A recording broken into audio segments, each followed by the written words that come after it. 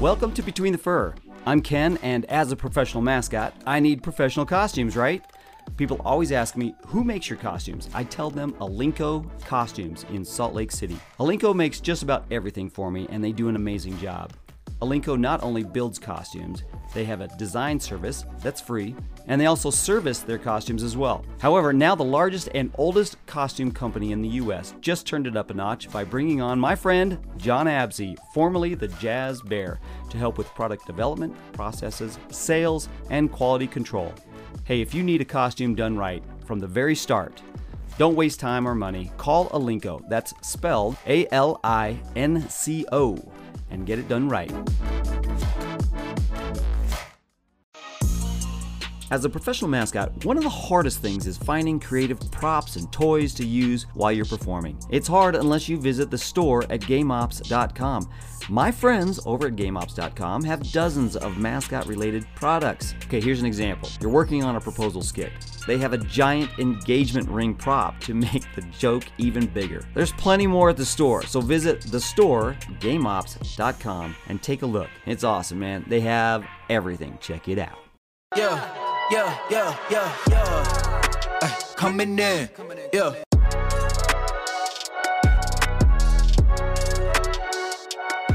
So Glenn, hey, thanks for joining me today on Between the Fur. Yeah. Hey, great to talk to you. It's been a while. I haven't seen you since I think Mascot U. Yeah. Last summer out at the Mascot Hall of Fame out there in Whiting, Indiana. Whiting, East Chicago, actually. It's out in Chicago. That's what I tell people, that it makes sense. Yes. You know what? As I actually talked to a guy yesterday, one of our bigwigs in our company, and he asked, "So there's a Mascot a Hall of Fame?" I said, "Yeah." He goes, "It's it's in Indiana, isn't it?" I'm like, "Yeah." He goes, I grew up right there. I grew up in Gary." I was like, "You grew up in Gary, Indiana? Come on."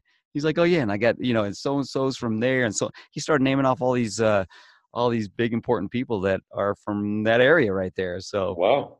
Yeah, wow. It was kind of fun. Wow. It's like, next time I'm out there, man, I'm going to that. Yeah. Well, if people haven't seen it, it's amazing. It is well worth the trip. Yeah. And, we were out there for Mascot U, which you have put together with Robert Bodwin, and I got to be a guest speaker and all that. Well, we did your ring ceremony for you. Yes, and the ring ceremony. And so, for the people that don't know that, he was inducted into the Mascot Hall of Fame. Yep. And he received his ring. and we had the Mascot U mascots all lined up cheering him on, and part of the entourage as they went through this ceremony, and he received his ring, and it was a lot of fun. It was really cool. Yeah, that ceremony, I'd never seen so much confetti flying. Yeah, that's true. In such a concentrated area. I think they're still cleaning it up, actually. Exactly. Yeah. Hey, at one point I just decided to swim in it. That's right. I remember that. Yeah. Man, that was so fun. It was a great weekend. And you know what? As I still keep in contact with some of the people that attended that Mascot U, they reach out to me every once in a while. "Hey, what do you think about this?" Or, "Hey, I'm trying to do this." So I'm still trying to help these guys and girls. And it was a really good experience. I was really, really glad I went out there and at least participated in it, And well, thanks. And I'm really glad to hear that you're connecting with people, because that's the whole thing is, if you're a college mascot and you're trying to break into the pro teams or whatever, you can't just pick up the phone and call somebody. And what we're trying to do is create relationships so that if somebody's got a question for you, they can reach out to you. You know who they are, and you're comfortable just to answer the question for them. And we're really trying to create community. Yeah. And because it's really working. Well, because like if you're a minor league team mascot, a college mascot, you're doing your own character, it's lonely at the top, because it's not like the four top pro leagues that they have their conference every summer or whatever time of year and get together and share amongst themselves. you got to figure it out on your own, and the guys that you're talking to are trying to figure it out as well. So Well, we and want to give them momentum and leverage them forward, and I think it's really working.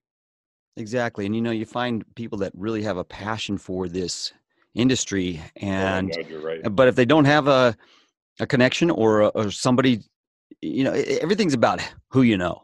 Yeah. And so at least, at Mascot U, you're learning stuff and you're also making connections and networking a little bit as well. So I love it. But, Well, my favorite story is around Mascot U and us is we are sponsors of the Mascot Hall of Fame.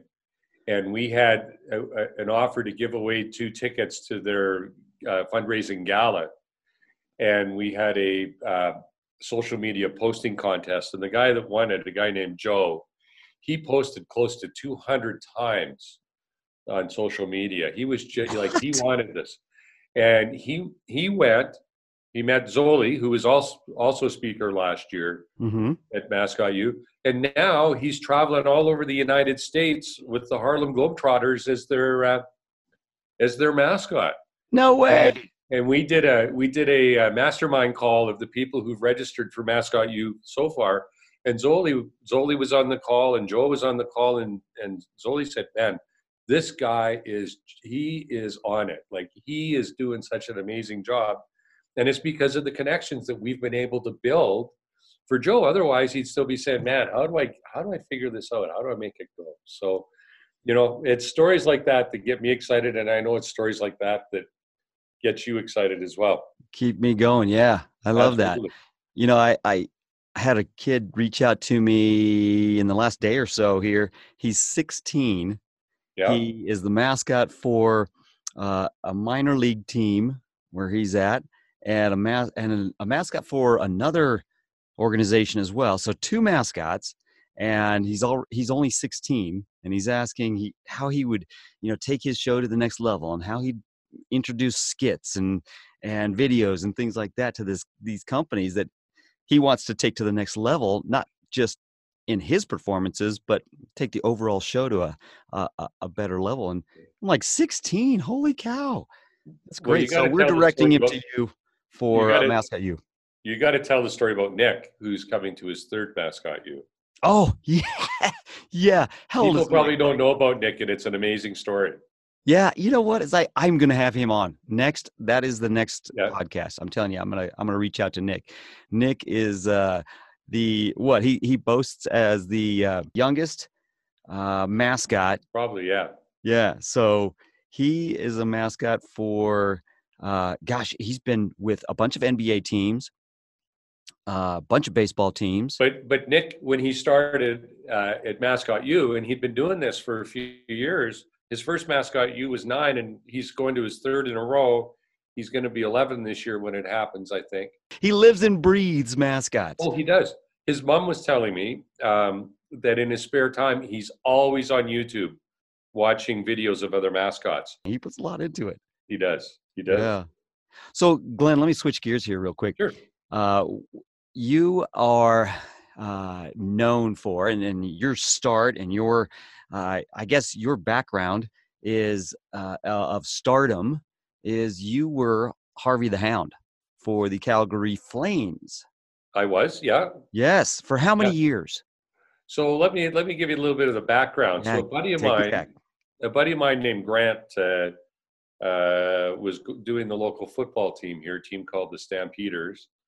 And the Flames came to town, and of course, in Canada, hockey is all Canadians are crazy about hockey. And he went and pitched the Flames that, hey, you should have your own mascot. And they said yes. So he came up with the concept, and he got it going.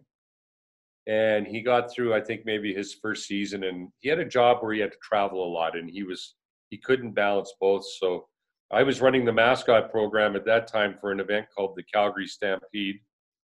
And we were friends, and he said, hey, why don't you help me on this? I said, sure. And we became business partners, and we owned Harvey. And because at that time, the Flames didn't want to own the character, because if we failed miserably, they could say, oh, no, that wasn't our mascot. That was just a couple of schmucks that we hired. But it actually went the opposite direction. It became hugely popular. And there's lots of stories I could tell around the success of that character. So we had the Hound going, and Grant launched them in '84. I came on later in '84, I think, and I did it with Grant until '92. I was kind of his backup, and then I went on and I did game ops for the Flames. I moved into the game operations role, and I was running street characters. So in '84 we started Harvey. First one in the NHL, teams that come play the Flames, I'd get a phone call, hey, that's a great idea. Can you make one for us? And it was like, yeah, no, we're just doing this for fun. It's a lark. It's not a real business. Calls kept coming and coming, and people would say, well, where can you send me? And we'd say, nobody knows what they're doing. That's why we had to make our own costumes. And so in '87, we started making them for others. '89, I bought out Grant, and fast forward to today, we're one of the bigger guys out there making characters, and really well known for the sports characters, which, as you know, are the most difficult to build because the performer has to be highly active over a long period of time. So it's a whole different criteria to a theme park. Yeah, and not just durable and things like that, but you're as far as active and things like that, but it's also the number of appearances that we do is just unbelievable. So you put in all those numbers every time you're in the costume, and then the things that we're having to do. So it takes somebody that knows what they're doing. And I haven't honestly worked with you that much, other than Mascot U, when we got to hang out and just chill and talk for a little while, one-on-one and things like that. So, I got to know Glenn real quick and realize that he is a true professional, in all aspects. And so anyways, so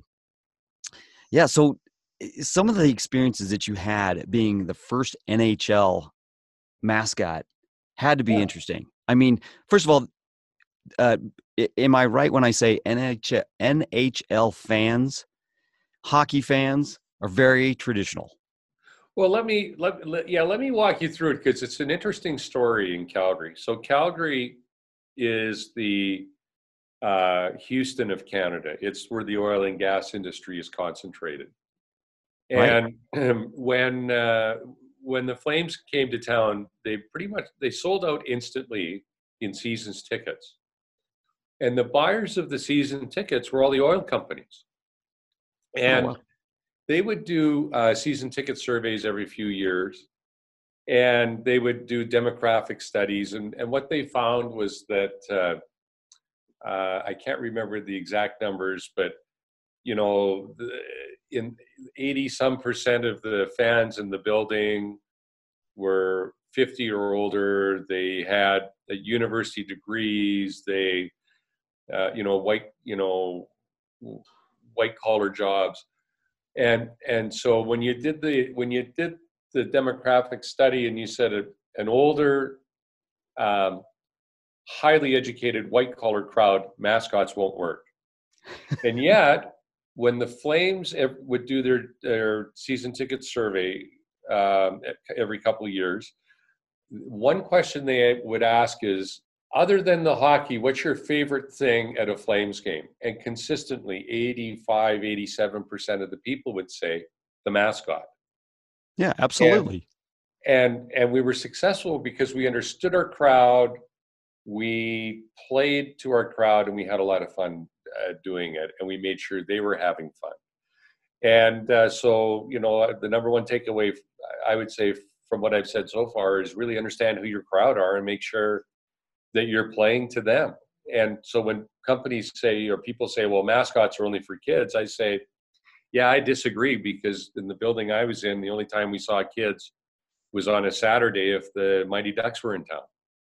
Right. On a Saturday afternoon. Otherwise, it was all adults. Yep, white collar. And you know what? Everybody wants to have fun anyways. So, you play to your crowd, and they're all going to want to have fun, and they're all going to want to loosen up. I see people in my crowd with ties on, and I always walk up, grab their tie, loosen it up a little bit, like, come on, man. Yeah. Have some fun, relax. Yeah. And you also, speaking of kids, it's so interesting to watch these kids come up to you, clamor around you and everything, but I always take my eye off the kids and watch the parents kind of out of Yeah. the corner of my eye. They light up. Yes. It's a lot of times more about the parents saying, go over there, shake his hand, go over there, go pull his tail. Yeah. It's like, come on, man. But and a lot of kids are more apprehensive, but the parents are way more into it than the kids half the time. So Well, that's true. Again, you think about it, this giant cat or dog is staring down at you. It's pretty intimidating if you're 2.5 feet tall. yeah. Hey, so speaking of being tall and all that, weren't you famous for walking on top of the glass or something? Yeah. So we had this Did you start thing. that? Well, Grant started it, and it was quite something. You could get up on the glass, and I'm sure there are clips on YouTube where we'd walk along the glass, and then our feet would slip, and we'd end up straddling the glass. Uh-huh. And of course, Crotch all the drop. guys in the audience would go, Oh, "Oh!" And they knew it was going to happen, but they couldn't resist. right. And it's probably like your experience. People get to know that if this happens, this is going to happen. Exactly. So they always knew if we got up on the glass that was going to happen. Then But I everybody's really- elbowing. Watch. Yeah. I'll watch. Elbowing their buddies. Watch. Here comes. Yeah, absolutely. And I used that to my advantage one time. We had created a new character for the LA Kings. And the fellow that they got to wear the costume wasn't the right guy. He was a bit of a whiner. They brought him in because he was a figure skater, I think, and really didn't get the concept. And I knew that if I put him in costume first, we'd have an issue because he'd do nothing but complain about the costume. So I said to my contact at the Kings, guess what? I'm going to do the first game for you. Gary can watch me do it. And so I did it. And he said, okay, well, that's fine. He said, but here, I need to tell you some rules. You can't do this, can't do that. See that section over there? Do not go near that section. I said, okay. So I go and I get in the costume, and I know you're the same way. If somebody tells you you can't do something, you got to go do it. Exactly. The whole time. From that point on, you start scheming to do that.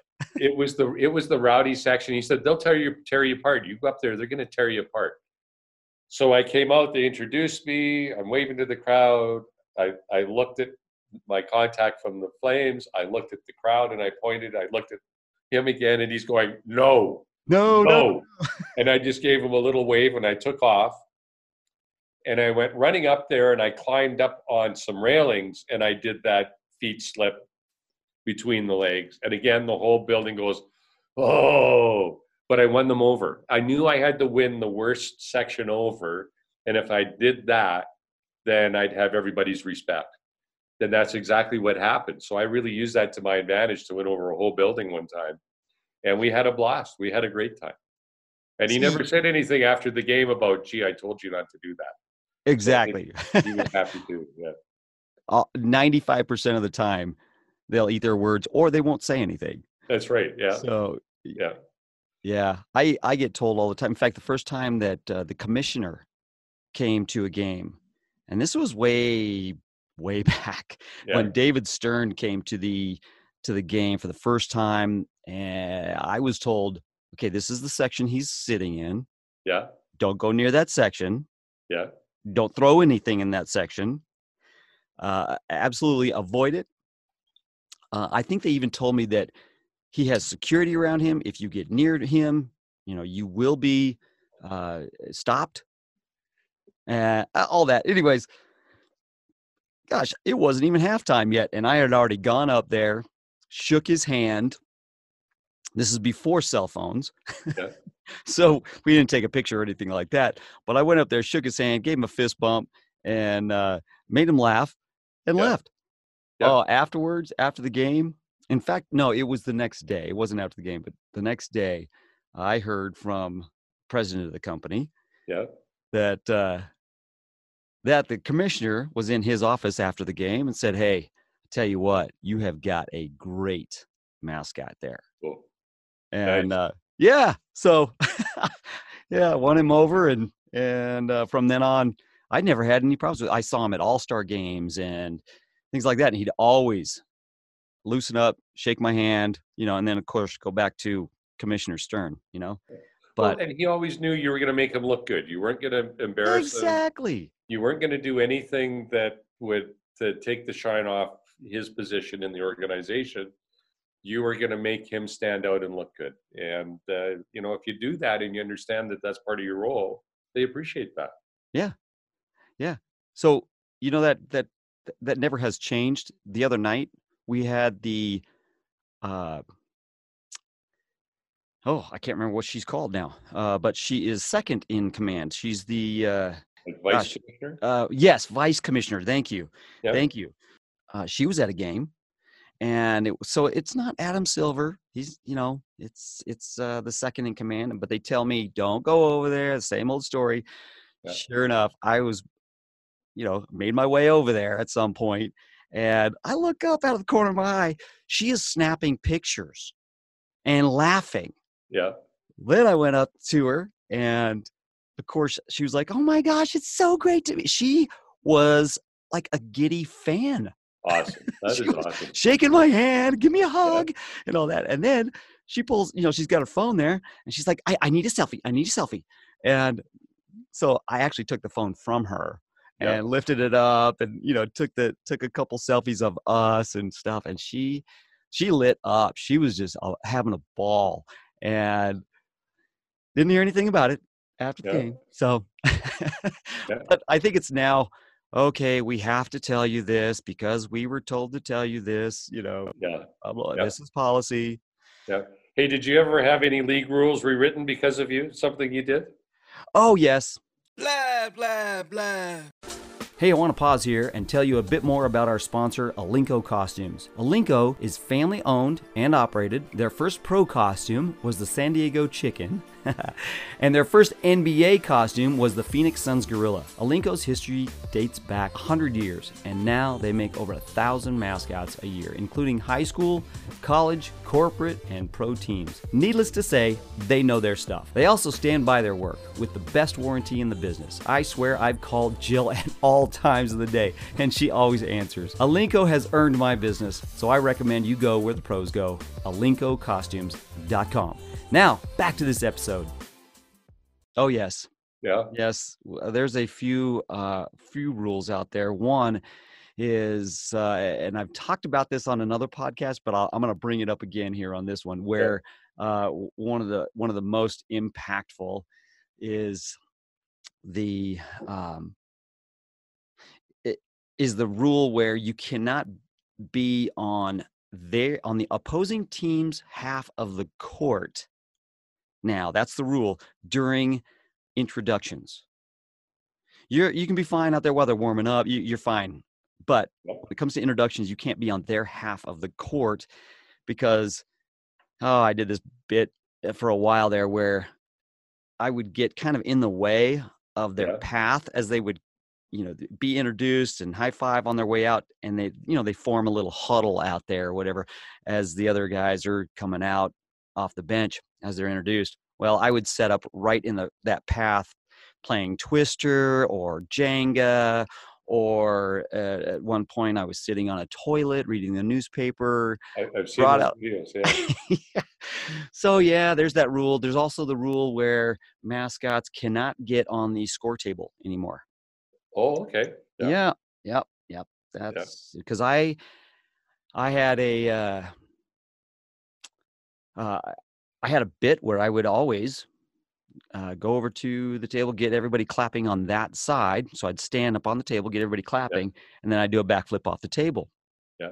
Yeah. So, well, they actually made a rule and said you can't do that anymore. And this was way back too. Yeah. But luckily, the president of the company actually came to me and he said, "No, I like it. You do it until we get fined." So, Nice. yeah. I love that guy. So, yeah, I kept doing it for years, and finally it came down. They said, course management changed, and on and on and on. And Yeah. couldn't do that anymore. Yeah. But well, we got a rule written around the mascot using the opposing team's jersey, and our philosophy was that you never wanted to give the other team a reason to beat you, and we would spend more time abusing ourselves than anything. And we had this intermission, and a dummy in an Oilers jersey. Calgary and Edmonton have this huge rivalry, and so the Hound comes out with this dummy wearing an Oilers jersey, and everybody's going, "Oh, this is going to be good. He's just going to beat the crap out of this dummy. This is going to be so good." Well, he spent the whole intermission setting this dummy up, and then he'd set it up in front of the boards, get it laid out just right, take a few steps back, look at it. Oh, just a sec. He's not perfect. Move one hand, maybe a quarter inch, step back, frame it again. Okay, that looks good. Get up on the boards, go to jump and slip, and wham, straddle the boards and fall off the boards. And well, that didn't work. I'm going to put him over here, 3 feet out from the boards on the ice, and I'm going to line him up, and I'm going to run, and I'm going to jump on him, and when he jumps, misses, and clears the dummy and hits the boards, and once again, cobwebs, and waited, and so never laid a finger on the dummy, but created the illusion and the anticipation something was going to happen. And then when the team came onto the ice, we could look in the glass and we could see the reflection on the glass, the team coming onto the ice. Waited till the coach came onto the bench, Glenn Sather, and then took the dummy and gently lifted it up over the glass and into the penalty box. And the place just went crazy. Well, the coach figures that dog has been, beating up a dummy with our jersey on it. The entire intermission, we can't stand for this. So after the game, we go into the media lounge, and the Edmonton media are there saying, "That is the funniest thing I've ever seen. It was hilarious. It was lots of fun because we didn't do anything to the team, right?" Right. And but the next day, the call went into the league about this damn dog and what he did to the jersey. And dogs, the mascot shouldn't be allowed to do anything, adverse to the opposing team jersey, which we would never done anyway because we didn't want to give them a reason to beat us. Right. But yeah, we had a rule written once. I stopped the game once. They stopped the game so I could finish a stunt I was doing. What? And it had snowed really heavily in Calgary, and I had a big set of snowshoes and was walking around the arena. And I'm standing on the steps. I'm looking at the snowshoes. I'm looking at the steps, and I realized this is really just a toboggan. So I laid one of the snowshoes on the stairs and kind of motioned to the crowd, "Do you want me to slide down?" And they're going, yeah, do it. So I get on, and I slide down, and boom, right into the boards. And it made this huge booming sound. Stand up, kind of dust off the cobwebs, go up to where I started. And of course, what do? You look at the crowd and you point higher, like, "You want me to go higher?" And they're going, yeah, higher. So I went up and I did it again, down. The boom was even louder. So I went up to do it the third time, and I went right to the top of the section. And they're getting ready to drop the puck. And the media guys are telling me they're leaning out over the media box trying to see what's going on. Because all they can hear is the crowd going, "Harvey, Harvey, Harvey." Referee's ready to drop the puck. And it gets so loud in there. He waves off the face-off, and they all turn, and he just crosses his arms, and they all watch me come down and slam into the boards. No. And that is beautiful. So that was lots of fun. That I created such a commotion that they waited and stopped the game and waited until I was done before they would start it up again, which was pretty cool. Come on, that is unheard of. Yeah, yeah. No, it was fun, and we didn't get in trouble because, you know, the one thing about I think the Flames organization is, you know, they wanted people to be there and have a good time, and Canadian audiences can be known, you know, as being a little more quiet and reserved, and so if they've got activity going on in that building, then they're happy to have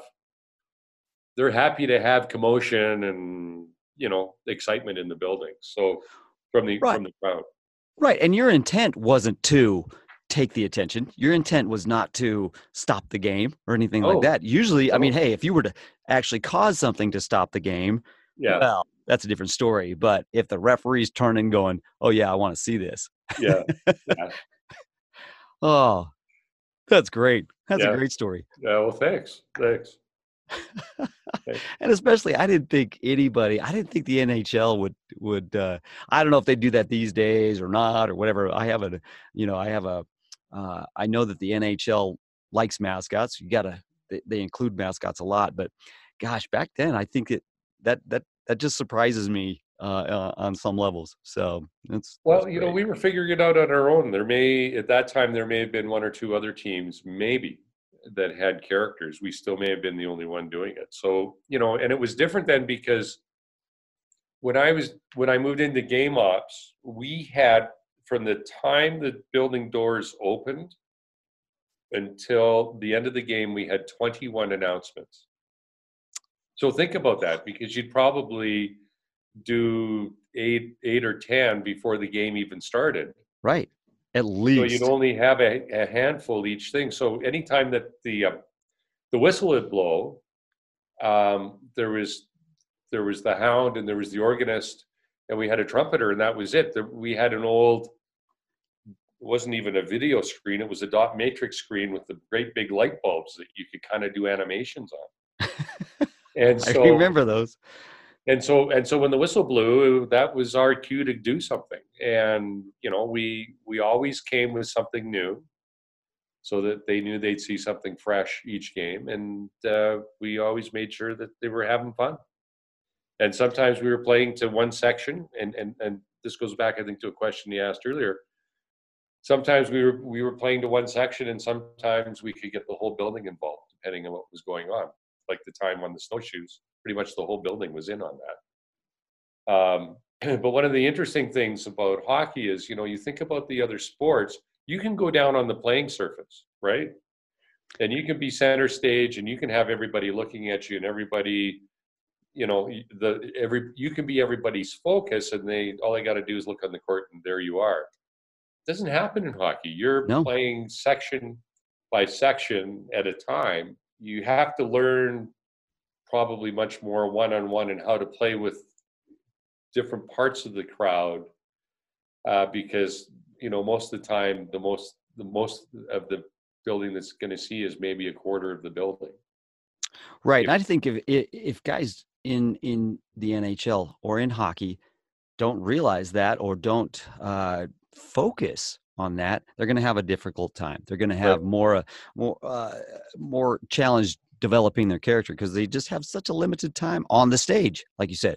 that's right. So yeah, but back then it sounds like you were, uh, of course, like you just said, you were learning and developing as you went, and there wasn't a whole lot of rules. There wasn't a whole lot of examples out there. You were the example. Yeah, So my hat's off to you. yeah. Well, it took them a few years before they showed up with a rolled up newspaper and started swatting us on the nose. So we were pretty good. We got away with a lot.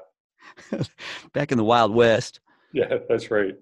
Yeah. One time actually when I started with my team, the first shoes that my character had were almost 2 feet long. I mean, they were Wow. well, they were good 24 inches. I mean, they were big feet.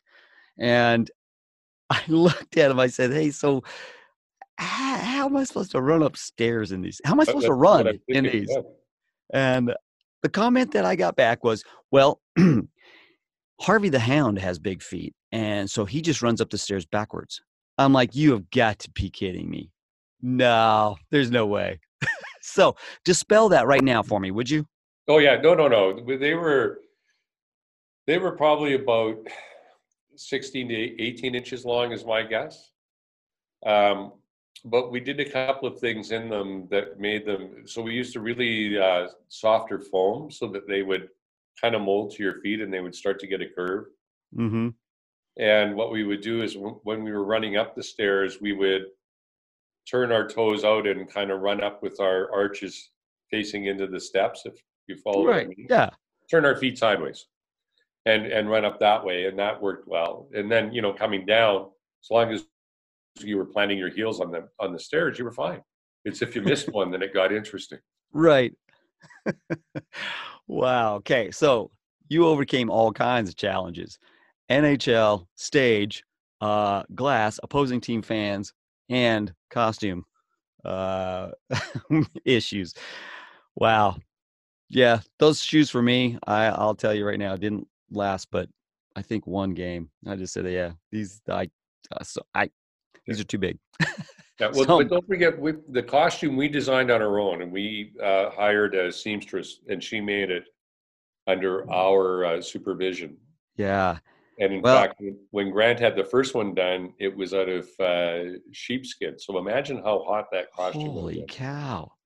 And then another little known fact was, we had the Olympics here in 1988, and they had a dispersal auction afterwards where you could buy all the office equipment and stuff.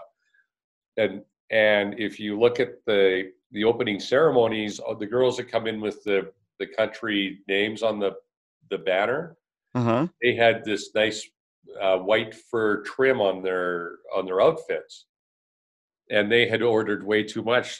So that's what Harvey was made of for a number of years, was surplus Olympic fur from the opening ceremony. Okay, that is one for the books. That's one for the books, yeah. Wow. Sheepskin and also that fur from the Olympics. Yeah, Holy well, the cow. sheepskin Right, only right. lasted the round one, but Right. Yeah. yeah, Yeah. You can't go very far. yeah. Yeah.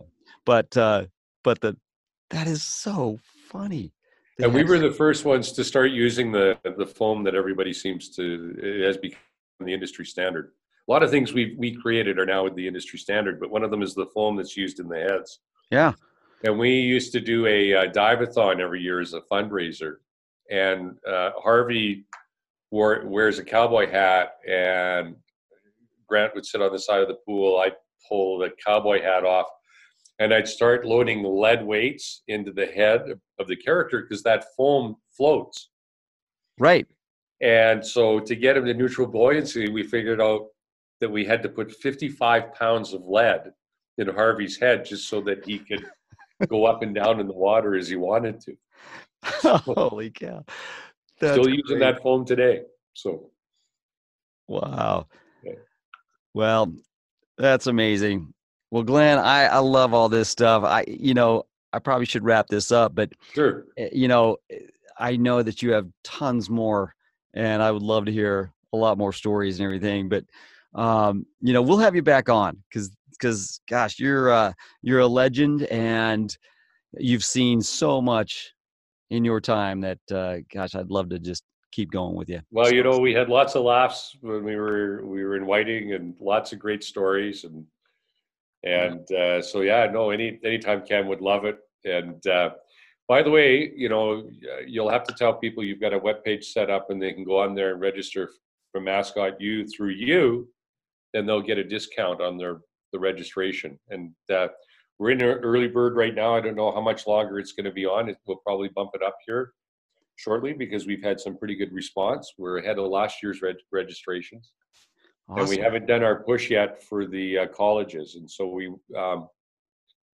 make sure that when you do your edit, that you let people know what page that is. They can go in, click your link, and use the code that you have there, and they'll get a 10% discount on Mascot U.